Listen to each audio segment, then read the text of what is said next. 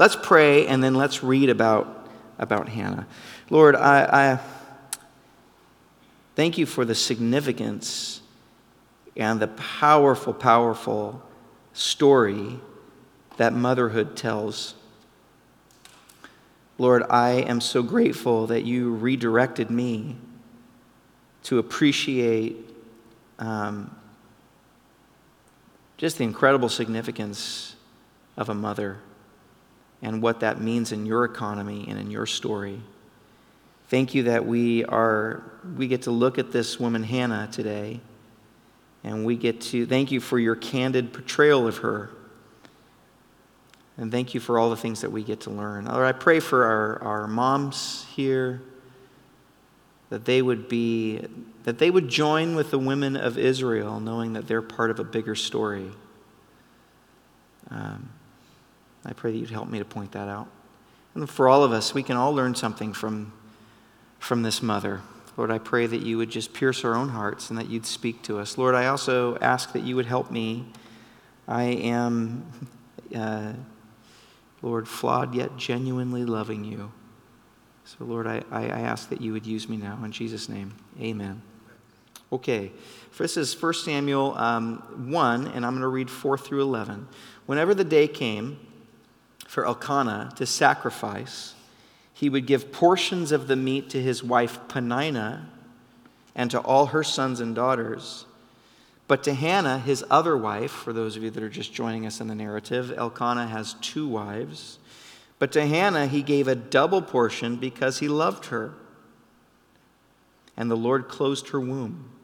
And because the Lord had closed her womb, her rival, that would be Peninnah, kept provoking her in order to irritate her. And this went on year after year. Whenever Hannah went up to the house of the Lord, her rival provoked her until she wept, and she couldn't even eat. This is verse 8. Elkanah, her husband, would say to her, Hannah, why are you weeping?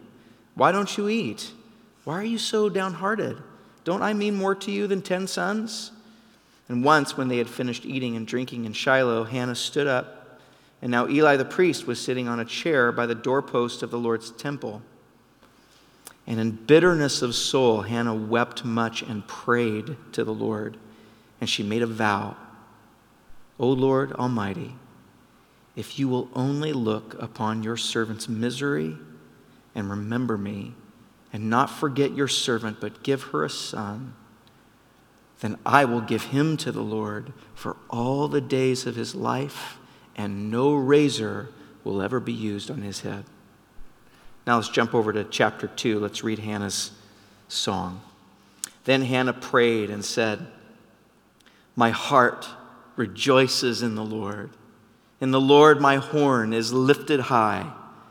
My mouth boasts over my enemies, for I delight in your deliverance.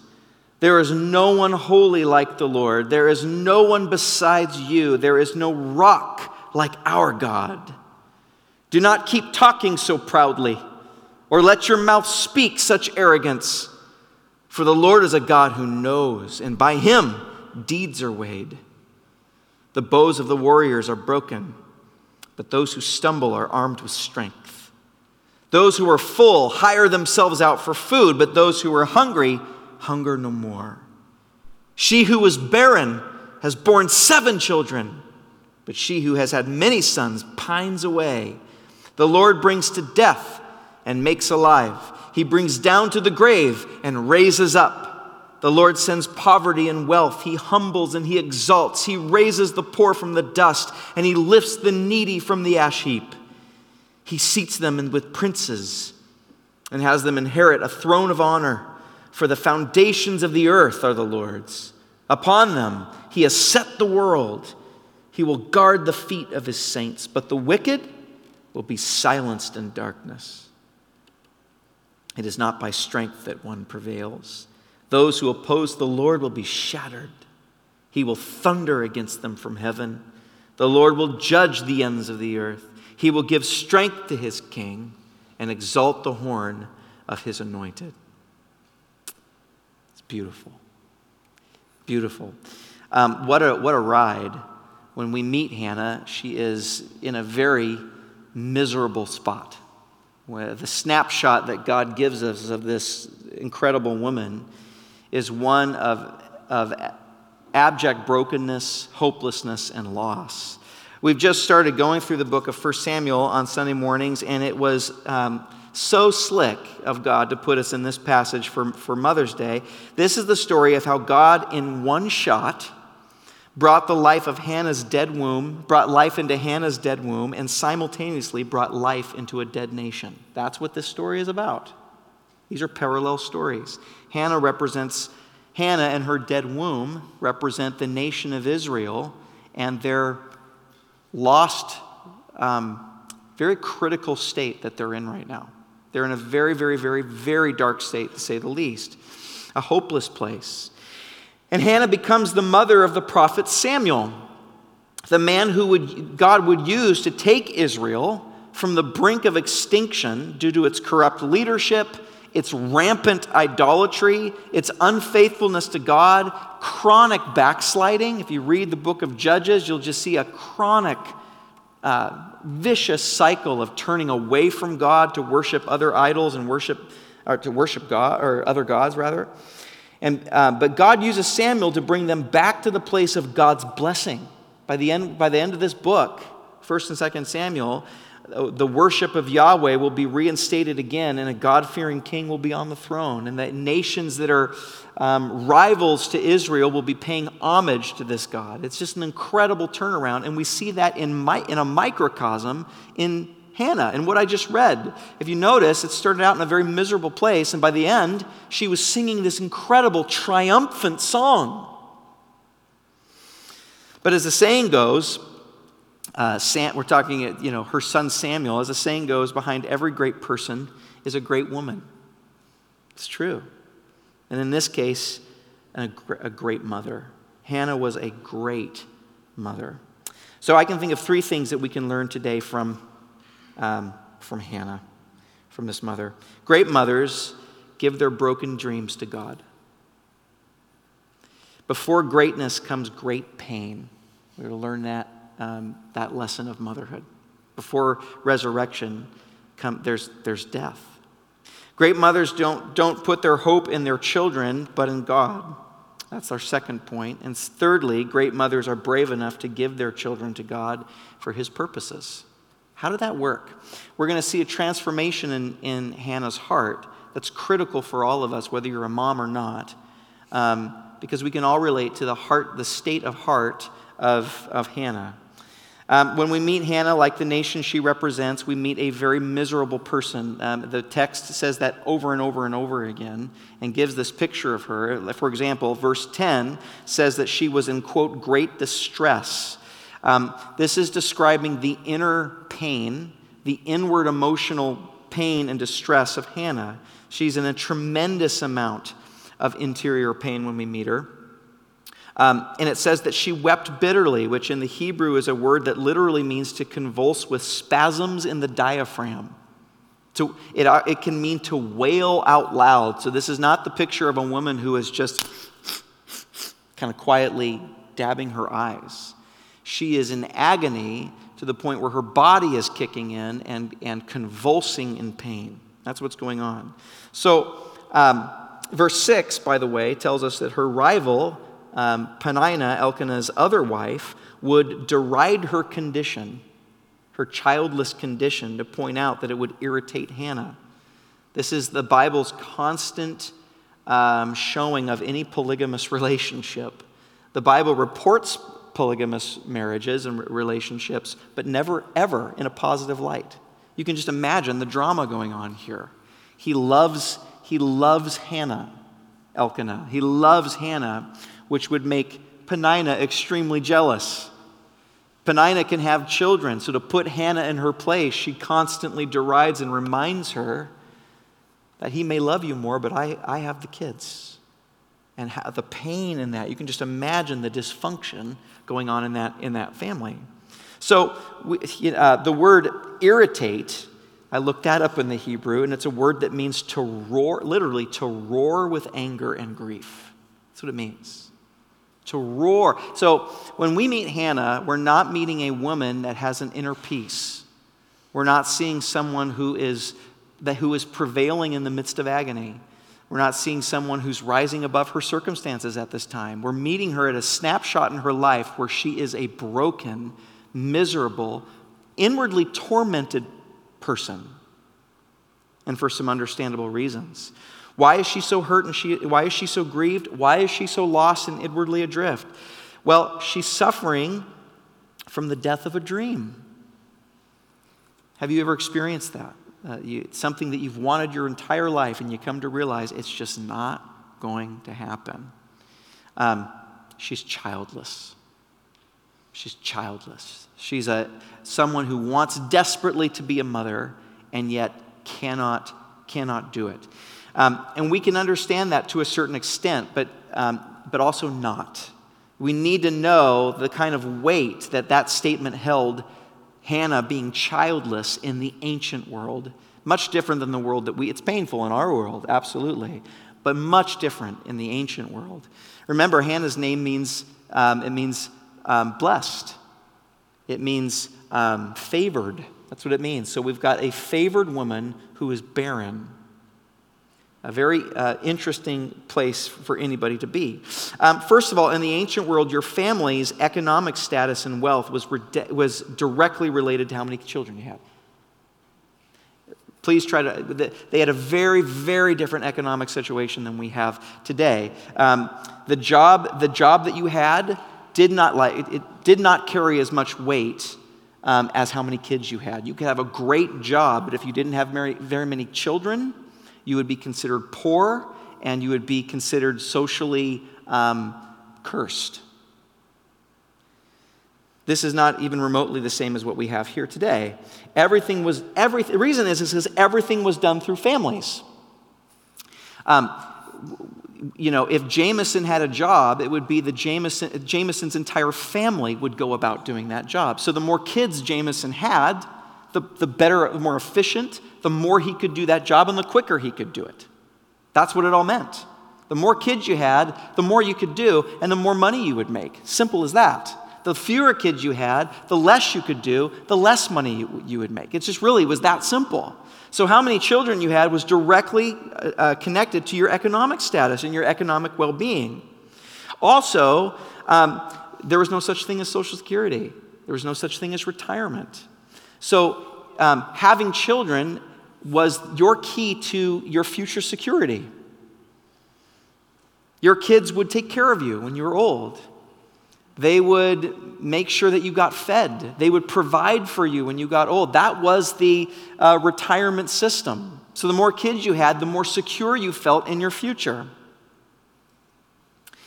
And even more than that, having kids literally in that society came down to survival. If your tribe or your nation had a lower birth rate than the tribes or nations around you, it was a serious threat. People with more children had bigger armies. They would invade. At best case, they would colonize you. At worst case, they would kill you. So I'm not making this up. I'm not being extreme. The cultural situation then was having children was a life and death situation. It really was. So in an environment like this, can you imagine the enormous pressure that was on women to have kids? Enormous, enormous cultural pressure to have children for women. The woman who had the most children was literally considered a hero in society. It was tied to national heroism, the more kids that you would have. Because the more they were, as the Bible would call them, they were arrows in your quiver. The more your family could do, the more the nation could do, the more protection you felt, all of those things, the more security you had. So women with lots of kids were considered favored, like Hannah, favored one. They were considered favored by God in that culture and heroes, and those that had fewer or no children were considered cursed or looked on like something was wrong with them, like God was punishing them, or that maybe you're in sin or something along those lines. So when women today are grieved and sad because they can have no children, that's no way do I want to minimize that. It's a big deal. It's a very painful thing. But we're not talking about the same kind of thing in this passage. Imagine the cultural pressure on top of the emotional pain you would feel. Imagine the cultural pressure that you would have. For them, having children was life and death.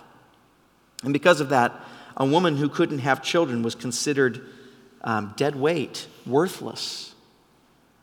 So for Hannah, this wasn't just a personal dream of hers. That's how we from the West, we read this passage. We go, oh, she had a personal dream and she's suffering the death of that. Well, yes, that is part of it, but it was much, much, much bigger than that. It was the hope of her entire family, the hope of her future security, and for her, as we're going to see, it was the hope of her nation. It was the hope of national. It was a matter of national security. She wanted to have children because she understood that her tribe and her nation depended on women in that society having kids.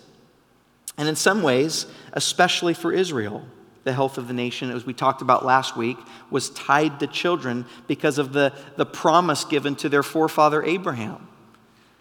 His direct promise to become a nation that would bless the world was completely dependent on him having children. His wife was also barren. And even before that, there's a cosmic issue here that we'll get into a little later. But even before that, the first promise given to Adam and Eve was that one day one of Eve's children would crush the head of the serpent. All evil would be destroyed, and the curse would somehow be reversed by a mom's child. So you can see how important motherhood was to this nation. So think of the pressure on Hannah in a society like this. Think of that. We think, we think to ourselves in a certain way, well, aren't we so glad that we don't live in a society like that today? Well, yes, but we pressure women in society today for other things. Today you've got to be sexy and hot and attractive, and you have kids, but you have to look like you've had none. And we have all sorts of other kind of pressures on women today. So I don't want to minimize that. Just different kinds. In that society, it was much different.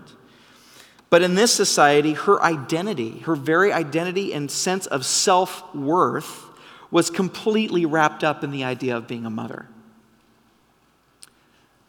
That is not the case today, societally, when it comes to our culture in the West. So here she is. Her identity, her sense of self-worth are completely, in her mind, they're as dead as her womb. No wonder she's miserable. No wonder she's crying. No wonder she's roaring inside. No wonder she is in absolute misery. No wonder, with both internal and external pressure, her soul was contorted. And to make matters worse, she's even being taunted by a rival, like I said, in a polygamous marriage. Think of that. On top of that, she's in a dysfunctional, horrible situation. I mean, think about it, no safe place for her. Even her home is filled with rivalry, bitterness, drama. Can you imagine walking through and seeing the husband you love with his other wife looking at their children together and talking about how precious their kids are? That would be a horrible place to grow up or to be in a marriage. Elkanah loves her more, which makes Peninnah jealous, which makes her taunt Hannah by rubbing her nose in her infirmity. It's just endless and horrible. So how did she get out of it? How did she get out of it? Well, there was an internal turn that I think all of us can learn from this incredible mother. She triumphed over this, but in a way that is so remarkable and that applies to us all. She gave her dream to God. Look at verse 9. It said, once when they had finished eating and drinking in Shiloh, Hannah stood up. Now Eli the priest was sitting on a chair by the doorstep of the Lord's temple. And in bitterness of soul, Hannah wept much and prayed to the Lord. She's convulsing, she's wailing out loud. And she made a vow saying, O Lord Almighty, if you will only look upon your servant's misery and remember me, and not forget your servant, but give her a son, then I will give him to the Lord all the days of his life, and no razor will ever be used on his head." Number one, Hannah brought her broken dreams to God. On the one hand, Hannah did not pretend that she didn't have any brokenness. She didn't stuff her feelings down or bottle it up or try to have a stiff upper lip or just get through. She didn't do that. But on the other hand, she didn't try to make up for it by, like Hagar, and try to fulfill the promise herself.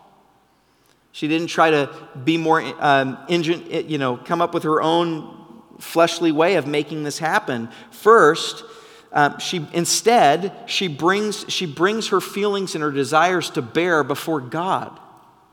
Some really amazing things that we can learn from that. First, she addresses God as Lord Almighty, or Lord of Hosts. The Hebrew is Yahweh Sabaoth. And it refers to God who leads the armies of heaven. She's referring to a God that fights for justice and what is right. You know what she's doing here? She's taking her burdens and she's taking her situation and she's comparing them in prayer to the character of God. That's what she's doing.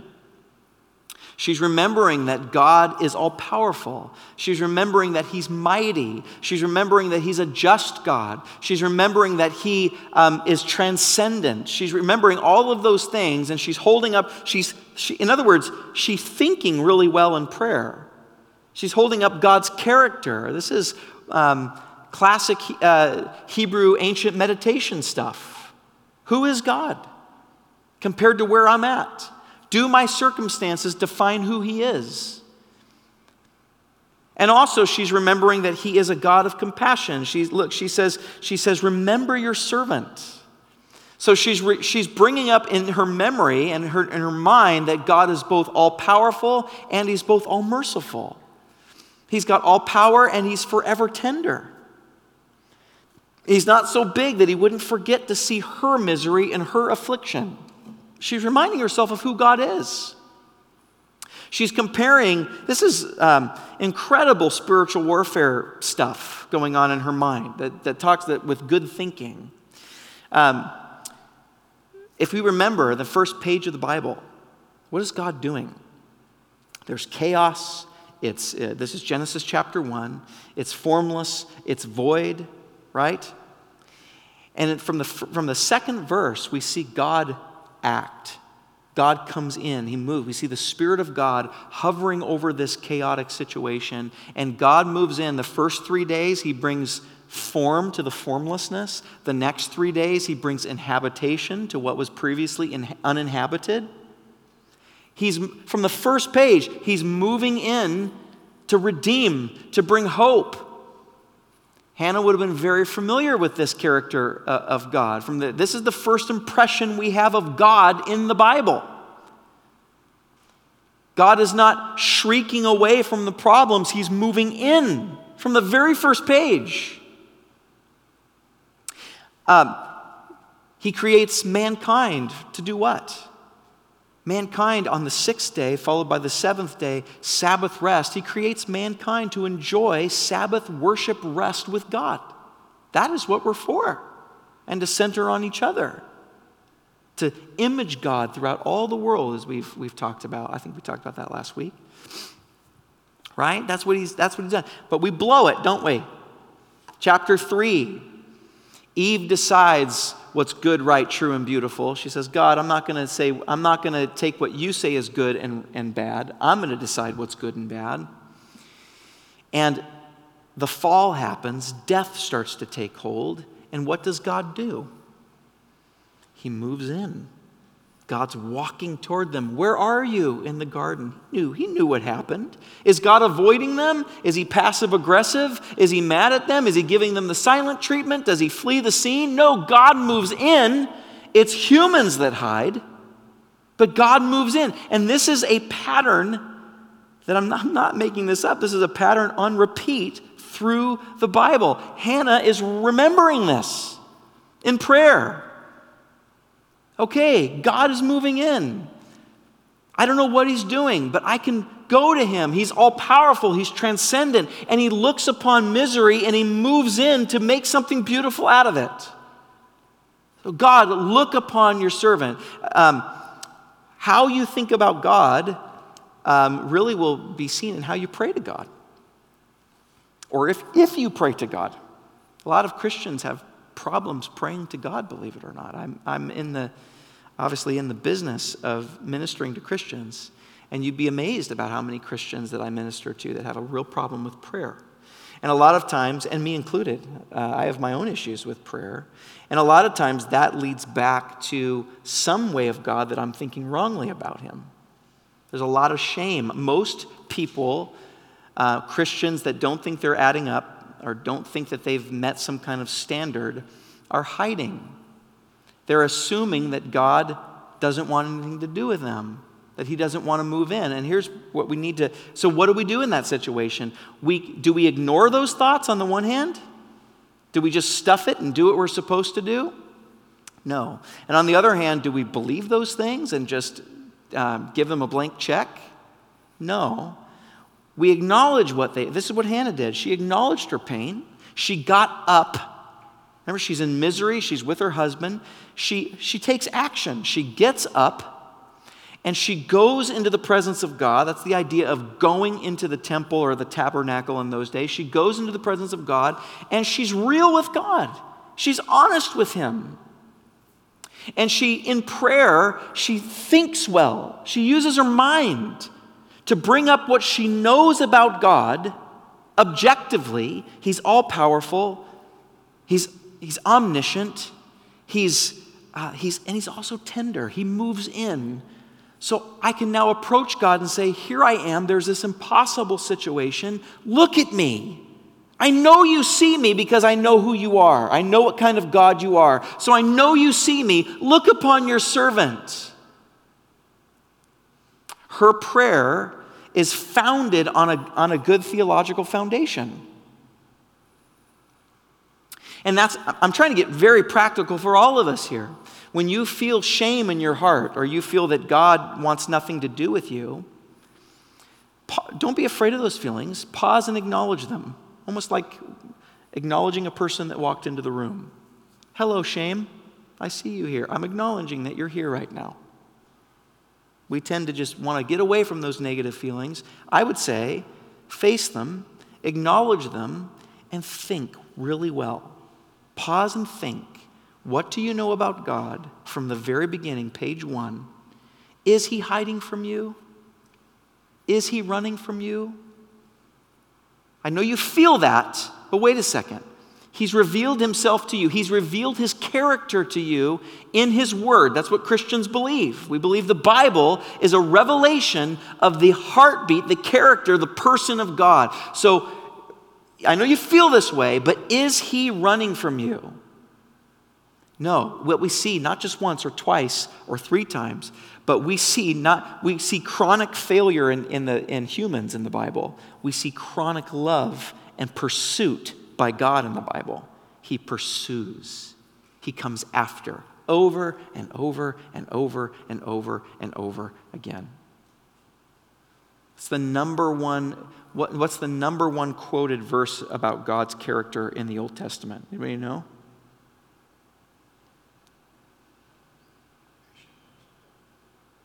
What'd you say? Yeah. It's Exodus 33.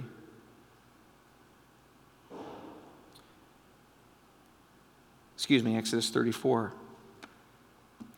The Lord passed before him and proclaimed. This is the most repeated character statement of God in the entire Bible. Look what it says. And let me give you the context of this. This is Exodus 34. This is what he said. The Lord passed before him and proclaimed, the Lord, a God merciful and gracious, slow to anger. Means you can make him angry, but you got to work at it. Slow to anger and abounding in steadfast love and faithfulness, forgiving iniquity and transgression and sin. Who's he talking about there? Who's he forgiving?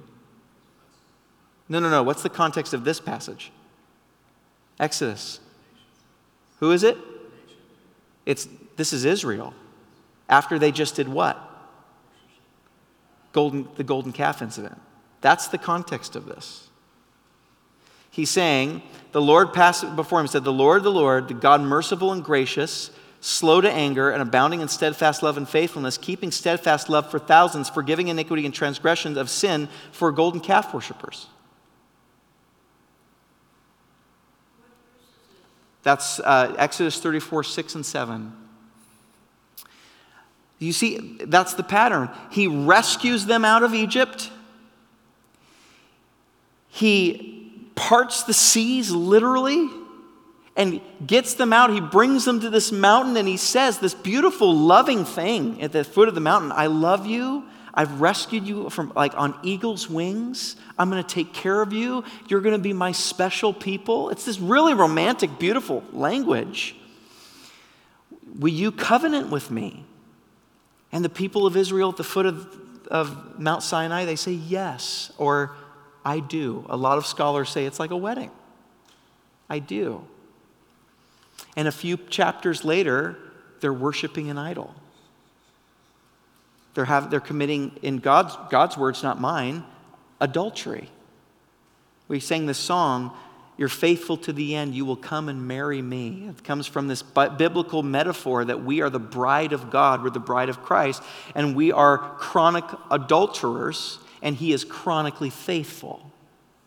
Hannah's song, later in chapter 2, she says, no one is holy like our God. Do you know what the word holy means? It does mean set apart, but there's another word. Set apart is tricky. You're right, but set apart makes it sound like there's the icky people over there, and I'm set apart from ickiness.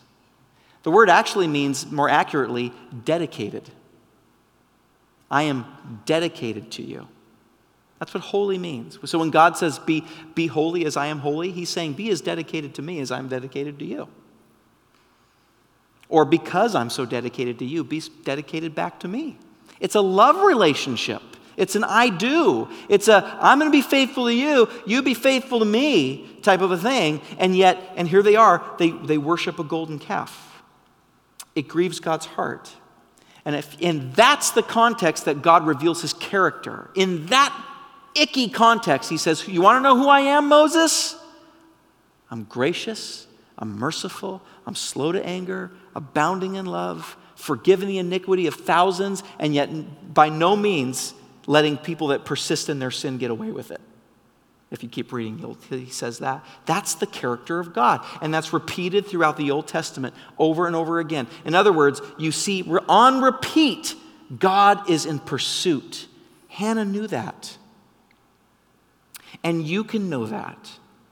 When you feel ashamed or separated from God, you are not. You're the one hiding, not him. He has not changed. He is coming after you. He's pursuing you. It's so hard for us in our culture because we've really switched from we've become a psychological culture. In other words, we use our insides to define who we are. How I feel is who I am. This is my identity. And the reality is, how we feel, our feelings are like friends that don't always tell the truth. That's the way I like to say it. We listen to our anger, hello anger, but we're a little suspect. You know, you have a good friend that just wants to vent to you, but you're such good friends that you know they don't really mean half of what they're saying. You know what I mean? They just need to get it out. They just need to get it out and vent. And you're a good enough friend to go, I know what you really mean. If a less friend was witnessing this, they might not know what you mean, and they might take you out of context and get really freaked out. But good friends, they know what you mean, and you just need to vent. That's the idea. With our emotions, we need to take ourselves that way. Okay, yeah, I'm mad, I'm upset, but what's the objective truth? God is for me. He's coming after me. He said he would never, ever, ever, ever, ever leave me and never forsake me. He said that when I am faithless, he is faithful still. He said he's absolutely committed to my well-being and committed to me.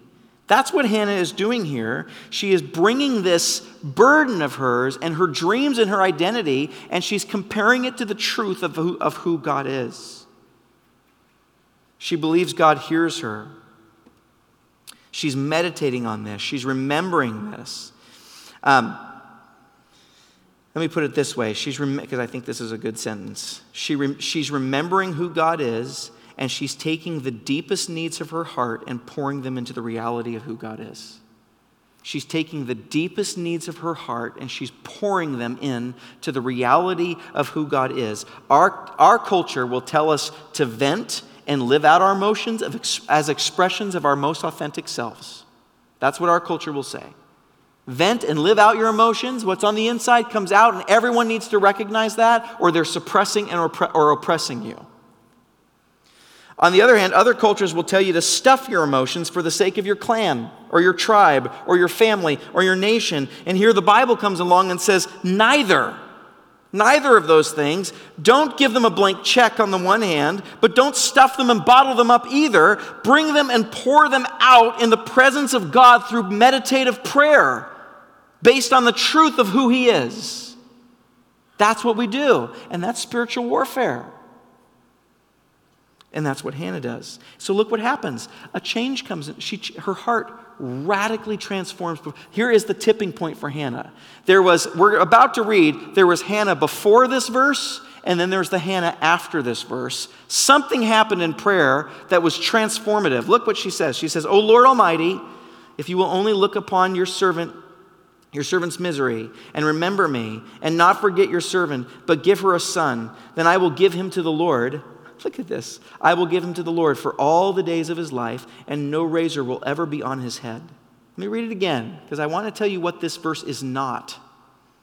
"O Lord Almighty, if you will only look upon your servant's misery and remember me, and not forget your servant, but give her a son, then I will give him to the Lord for all the days of his life, and no razor will ever be used on his head." This is not a bargain or manipulation. This is absolute surrender to Yahweh, who is infinitely more powerful and infinitely more merciful. In other words, she's not saying, if you fulfill my desires and make me whole, well, then I'll give something back for you. I know it sounds like that's what she's saying, but let me explain. That's not what's going on here. This is actually a blank check to God of absolute surrender. What she's saying is, I'm so surrendered to you that if you give me a son, I will not use him to fulfill myself. I will give him back to you. I will be childless the rest of my life. That's what she's saying. If you give me a son, I'm not going to use him to make myself feel better about myself and about my identity and make myself feel like a functioning member of society. I'm not going to use him to bring money in and economic security for my family, because he won't. I'm going to give him to the Lord all the days of his life. He will not bring money home for this family, which is what children were for. I'm not going to use him for security. I'm not going to use him for future security to make myself feel better for the future, because he won't be around. He'll be working for God. I release him from that cultural obligation to make me feel secure in my old age. Do you see what she's saying? She's saying, even if you fulfill this in me, in other words, she's saying, I used to want a son for me, but now I want a son for you. That's a very different Hannah than what we read in the beginning. Something changed. She was able to redirect her desire from a place of idolatry to a place of worship.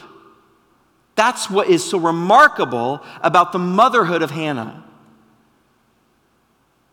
She had a good desire that was an ultimate desire that became an idolatrous desire. If I can just have a son, then I'll be a human again. I'll be valid. I'll have a place in society. I'll be a patriot. I'll contribute to society. I'll be more beneficial to my husband and to my family. She gave all that up. This is not a swap. This is, even if you do it, God, I'm giving him completely to you. I will be childless, even though I have a child. What sacrifice, what worship, what honor. Something changed in her. Am I just reading into this? Well, let me not get ahead of myself. First of all, let me tell you what a Nazirite is. That's what she means. She's saying he will be, when she says no razor will touch his head, she's talking about a Nazirite vow, and you can read about it in Numbers chapter 16. And basically, if you wanted to be a minister for God full time, you had to be a Levite. You had to be from a certain clan, a certain family. And based on that family within the Levite clan, you had different jobs working. That's how they divided you up. It didn't matter what you felt like you wanted to do. You had to be born right. You had to be born in the right order. That's how they figured it out. So if you were born, if you were born to the tribe of Manasseh, and you're like, man, I really want to work for God. The only way you could do that as a non-Levite was to take the vow of a Nazirite. He had an app for that. He made a provision for that. If you're dedicated to me, and what it means is you are completely full-time dedicating your life as like a lay priest, like a lay pastor, which is what we're going to see Samuel do. He's going to stick around the tabernacle, and he's going to shadow Eli, and he's going to become basically a lay priest under Eli and his two sons. But a Nazirite child is of no help to the economy of the family. He makes no contribution. A Nazirite child would not be able to take care of Hannah in her old age. And he would not be able to even give Hannah emotional support because he wouldn't be there. She wasn't even going to raise him. There's no email. There's no texting. He's gone. He's not there. As soon as he was weaned, she took him, and she would visit him once a year. But can you imagine that? She gave him up. What a sacrifice. Then, why did she still even want to have a child is the question that came to me. If you're going to give him up, why have a child? And here's what's super important for us as we continue in Samuel. For an Israelite woman, there was cultural reasons to have a child that we talked about. There were emotional reasons to have a child that we identify with here in the West. But for an Israelite woman, there's also big theological reasons to have a child.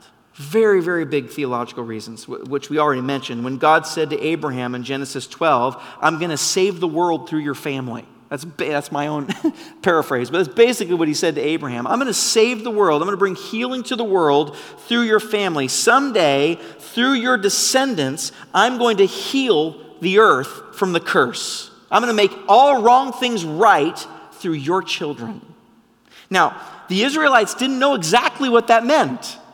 They didn't know exactly what that meant.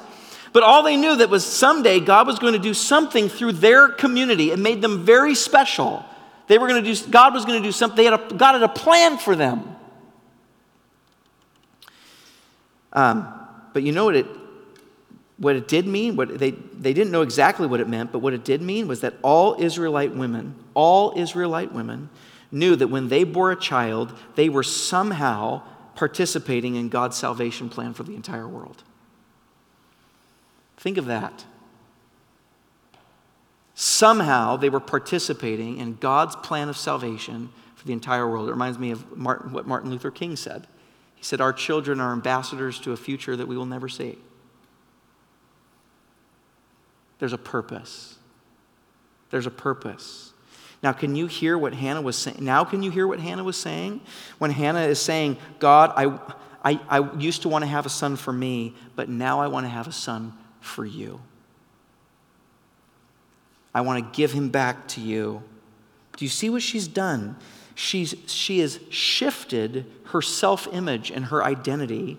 She shifted the center of her life away from having children to being a part of God's mission and God's plan in healing the world. She's fulfilling Genesis chapter 1, 26 through 28, where we are to go and have dominion over the earth and bring all the earth under the rule of God to multiply, right? Scholars call it the cultural mandate found in Genesis 1, 26 through 28.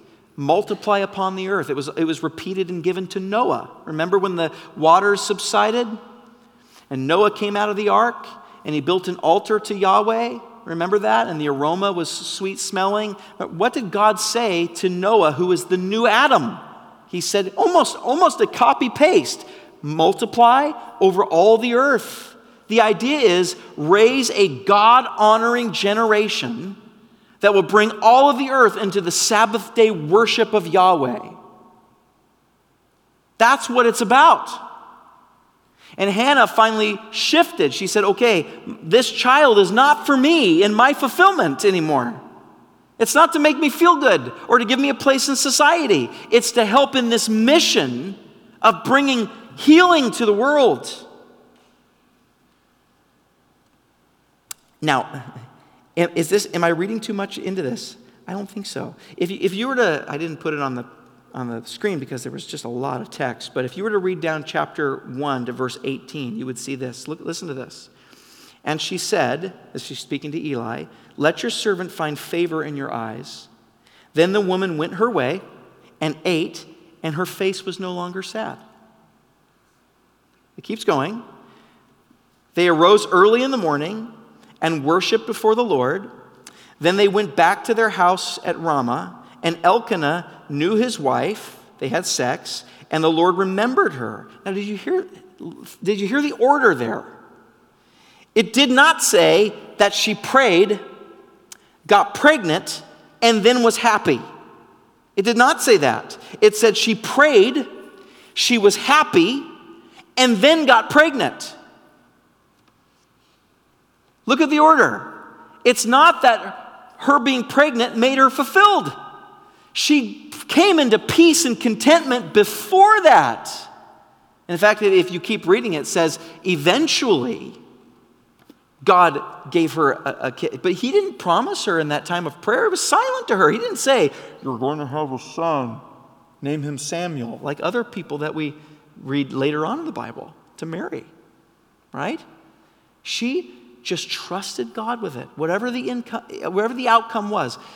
There was a shift in her soul.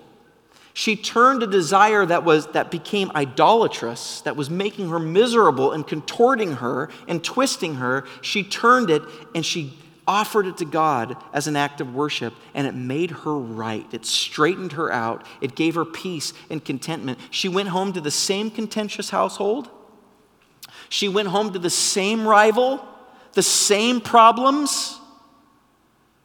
We like to think that she went to prayer and she just, my problems are solved. No, she went in peace in the midst of the same problem. She went back to the same world. Just like when we leave here today, the same stuff is there. The same dynamics are in your family. She moved from an external, if only my external circumstances were different, then I would be okay. She switched to, no, I'm okay because of God, because of Yahweh, no matter what externally happens to me. Because my heart's right. Man, there's a lot we can learn from that. She found contentment before God answered her prayer. That can only happen if there was an internal shift. By shifting our hope to the mission of God, this applies not just to children, this applies to anything. Listen, by shifting your hope to the mission of God, then money, what is money then? Money becomes a means to an end, not the end in and of itself. Right? When we shift our hope, without shifting our hope, money becomes an end in and of itself, and it will contort us and twist us and warp us and hurt us. But when it's a means to accomplish God's mission and his healing, to release God's resources into society, to release his rule and his reign and his healing power, then it becomes a means to get that done. It becomes a selfless thing to build up community, to build up society, to help where other things can't help, to answer our own prayers in some ways. Career becomes a means to an end, not the end in of itself. Marriage and family become a means to an end, not the end in of itself. Did you know that I'm about to officiate a wedding in a few weeks? It's so hard in our culture to preparing people for marriage because our culture is constantly telling us that that life is about personal fulfillment. Life is about making your happiness. And so therefore, if your marriage does not make you happy, people feel gypped, they feel oppressed, they feel wronged, they feel suffocated, they feel like part of their humanity is being cut off, and it's a lie. What does that do? It makes weak people, if I can just be frank, because it waits for the external circumstances to be made right before I can have peace. The Bible offers a much more robust idea. That your marriage has a societal purpose. Your family is huge. It's as some philosophers have said, your family, your children, your marriage is the fabric of society. And boy, is it under attack. Most Enlightenment thinkers were outright against the family and thought of it as oppressive. Did you know that? Especially the Romantics like Percy Bysshe Shelley and William Blake, Wordsworth. All of these guys in the Romantic period, they said, no, the authentic self is where you find fulfillment, and therefore any institution, whether it's government or a family, that represses your authentic self, especially in the area of sex, is oppressing who you really are, and we should get away from those types of things. Outright. This is not hinted at. Outright. How many of those guys committed suicide? I don't know. I'm not sure. Just Blake? Did William Blake commit suicide? Well, yeah. He was troubled, I'm sure. But one of them wrote this, and I can't remember which one, but they wrote this incredible idea of a garden where there's freedom. They believe that nature is where you found your fulfillment. In fact, they would say, leave the cities, get out of the city because civilization is holding everybody back. Go out into nature, and you will find there is a universal human nature that will be reinvigorated by being out in nature, and that's where we find they believed in a universal truth that every human being had. That was dismantled later. That part, it was dismantled even further. But the Romantics thought if we get away from anything inhibiting us, including marriage, if you are dispositioned to have many partners, then stopping you from that is stopping you from your natural, authentic self, and it's oppressing you, and it's an evil thing, and it should be broken. That started way back when. Nietzsche came along, Freud came along, and made it scientific, made it analytical. You are your sexual desire, Freud said. Sex is the basis of who you are, even back to being an infant. Therefore, repressing that, sex used to be an act that you participated in. It was something that you did. After Freud, it became something who you were. It became your identity. Think about that. Think about that. See, for us, or what it used to be, think about if sex is not like the hair under your arms that comes when you're around 13, right? It comes at a certain stage, but it's always been since the time you were born. What does that mean for our children? Think that through. Major society breaking apart, sexual revolution, the attack of the family, the education system. All from this idea that your identity is wrapped up in this. And if you're repressed, if anyone's asking you to repress your desires that you've had since childhood, they're oppressive, including the family. And they should come against that. Our society should come against that.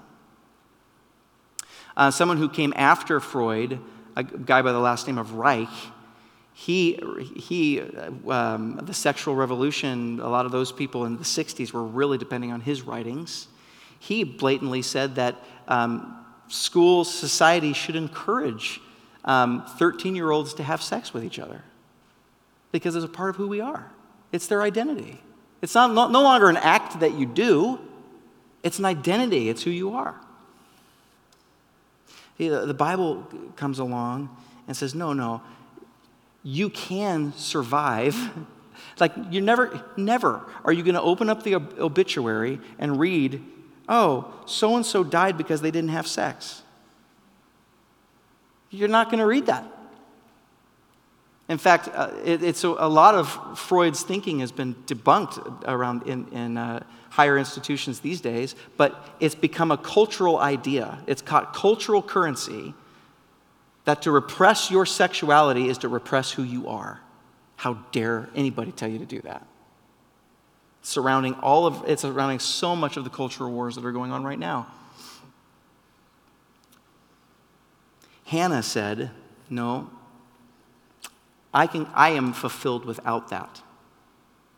She said, I don't need to buy into that anymore.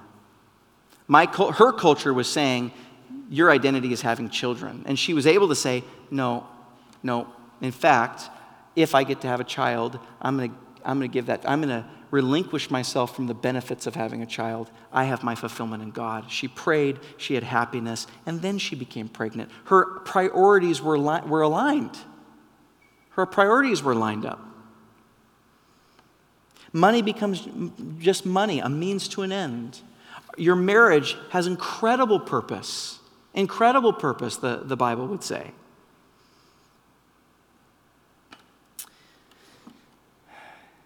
Hannah knew, but so let me just say this. Let me wrap this up.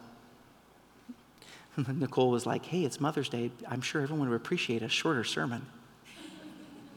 I went, okay. Smile and nod. Let me just say this. If God had given Hannah a child before she made this shift in her heart, what would have happened? A few things, maybe. If we can guess a few things. She could have crushed the child under the weight of her expectations for it. He would have become an idol. If your children are the way in which you're getting fulfilled, this is a thing. Parents, we know this, right?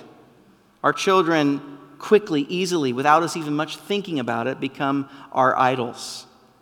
When our child misbehaves at school, we're immediately afraid of what people think our parenting is like. All of those things. That comes with the territory.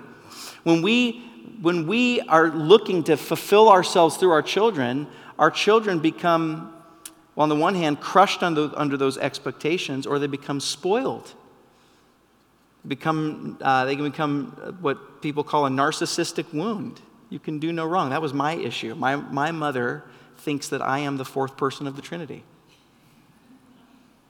I mean, seriously, when I was growing up, she was like, I would do something wrong at school, and she would always be like, I'm sure you had an incredible reason for doing that. And I had to tell her, no, Mom, I did not. I blatantly broke a rule. Like, even I knew there was no good reason that I had for that.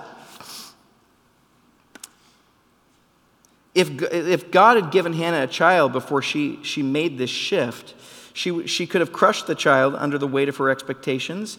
It could have poisoned the family system. Either the child would be worshipped and spoiled or punished for not fulfilling some standard in some way. But because of her suffering, and this is what I want to get to, this is a great place to end it. Because of her suffering and because of her sacrifice of him by sending him away. Motherhood is sacrifice. And fatherhood. It is a gradual, long goodbye.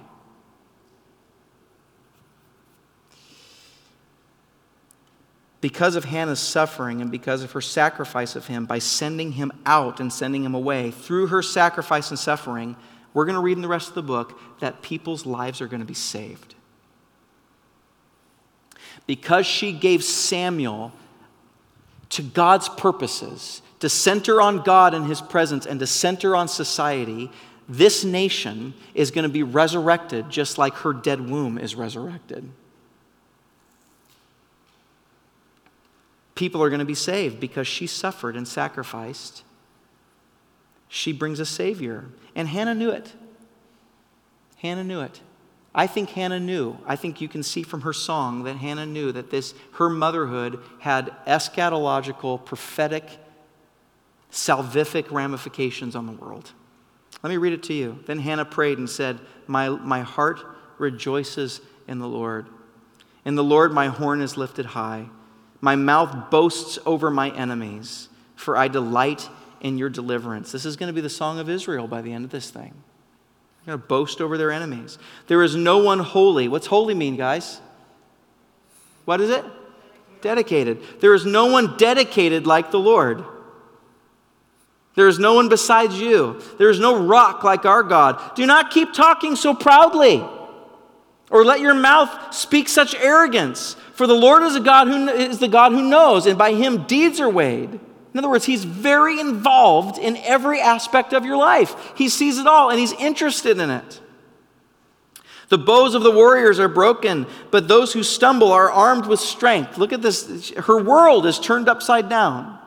Those who were strong before are now weak, and those who were weak are now strong. Those who were full, they hire themselves out for bread, but now those that are hungry, they hunger no more. She who was barren has borne 7 children. She will actually end up bearing 6. But she's saying, I have a fruitful womb now. But she who has many sons will pine away. The Lord brings death and makes alive. Motherhood is a resurrection story. Every mother is telling the story of resurrection. Through sacrifice, through the giving of yourself. You're sending out, your kids are not just for you. You're sending out a God-fearing generation into society. You are telling the gospel story by being a mom. He brings down the grave and raises up. The Lord sends poverty and wealth. He humbles and he exalts. He raises the poor from the dust and lifts the needy from the ash heap. He seats them with princes and has them inherit a throne of honor. For the foundation of the earth are the Lord's. Upon them he has set the world. He will guard the feet of his saints, but the wicked will be silenced in darkness. It is not by strength that one prevails. It was in weakness for Hannah. It was in sacrifice. It was through total surrender of even her children. Those who oppose the Lord will be shattered.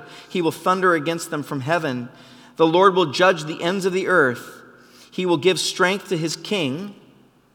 There was no king at that point.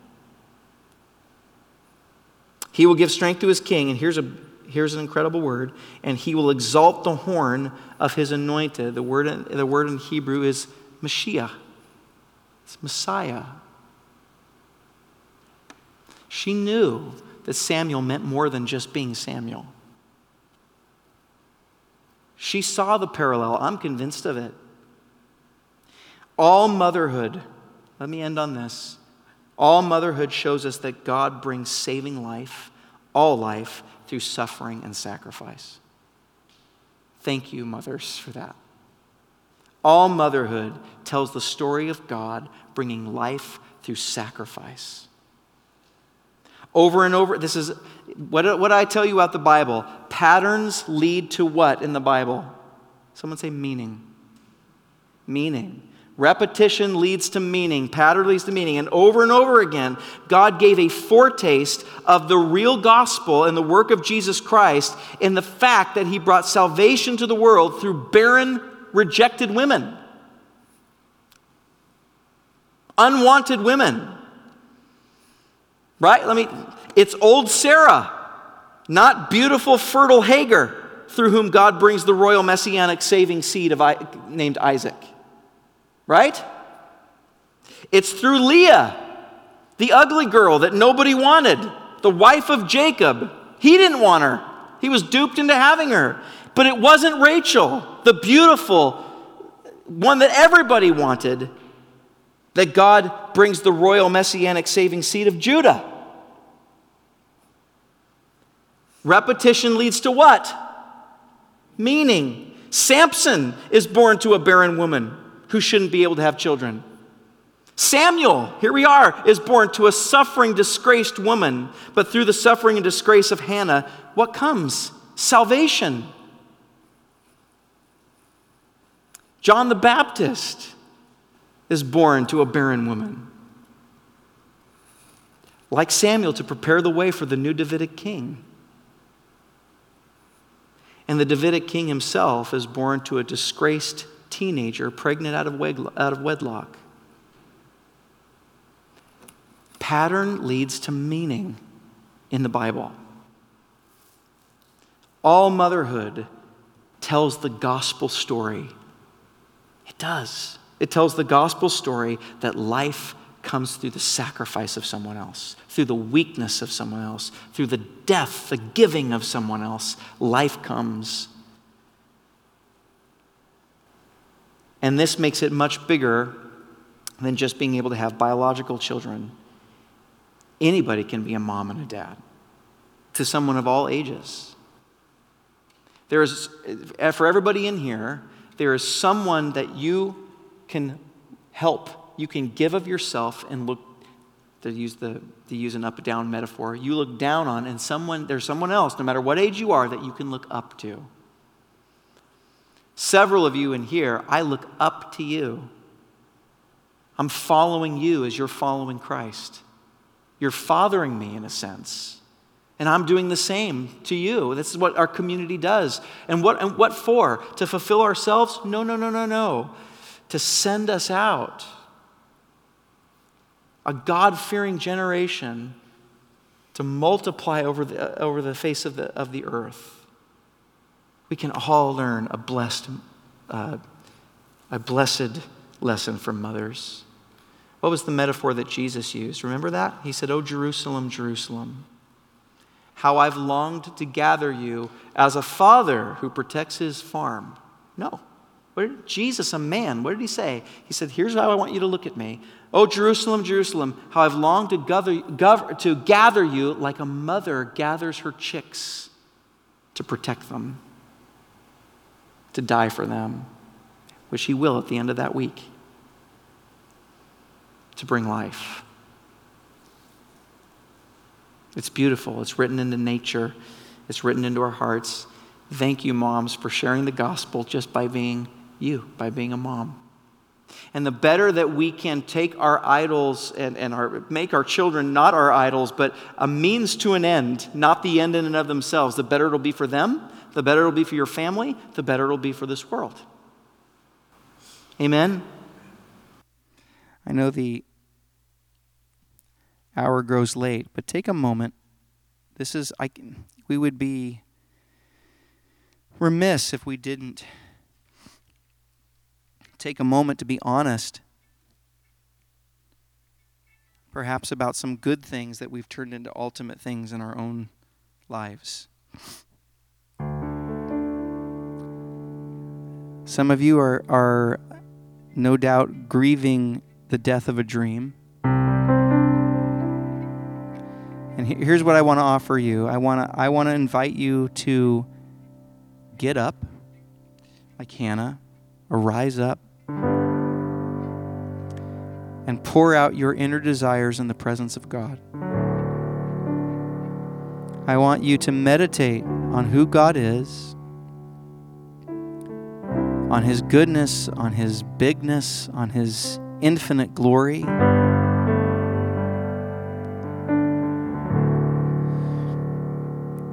And I want to invite you to give that thing or that person back. To find your fulfillment whether you get that dream or not. Whether God comes through or not.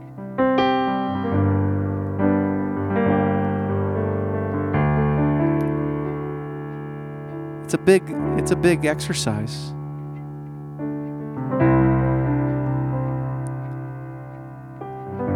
I know maybe some of your children are not walking with the Lord. It's just hurting you. Can you bring that to the altar?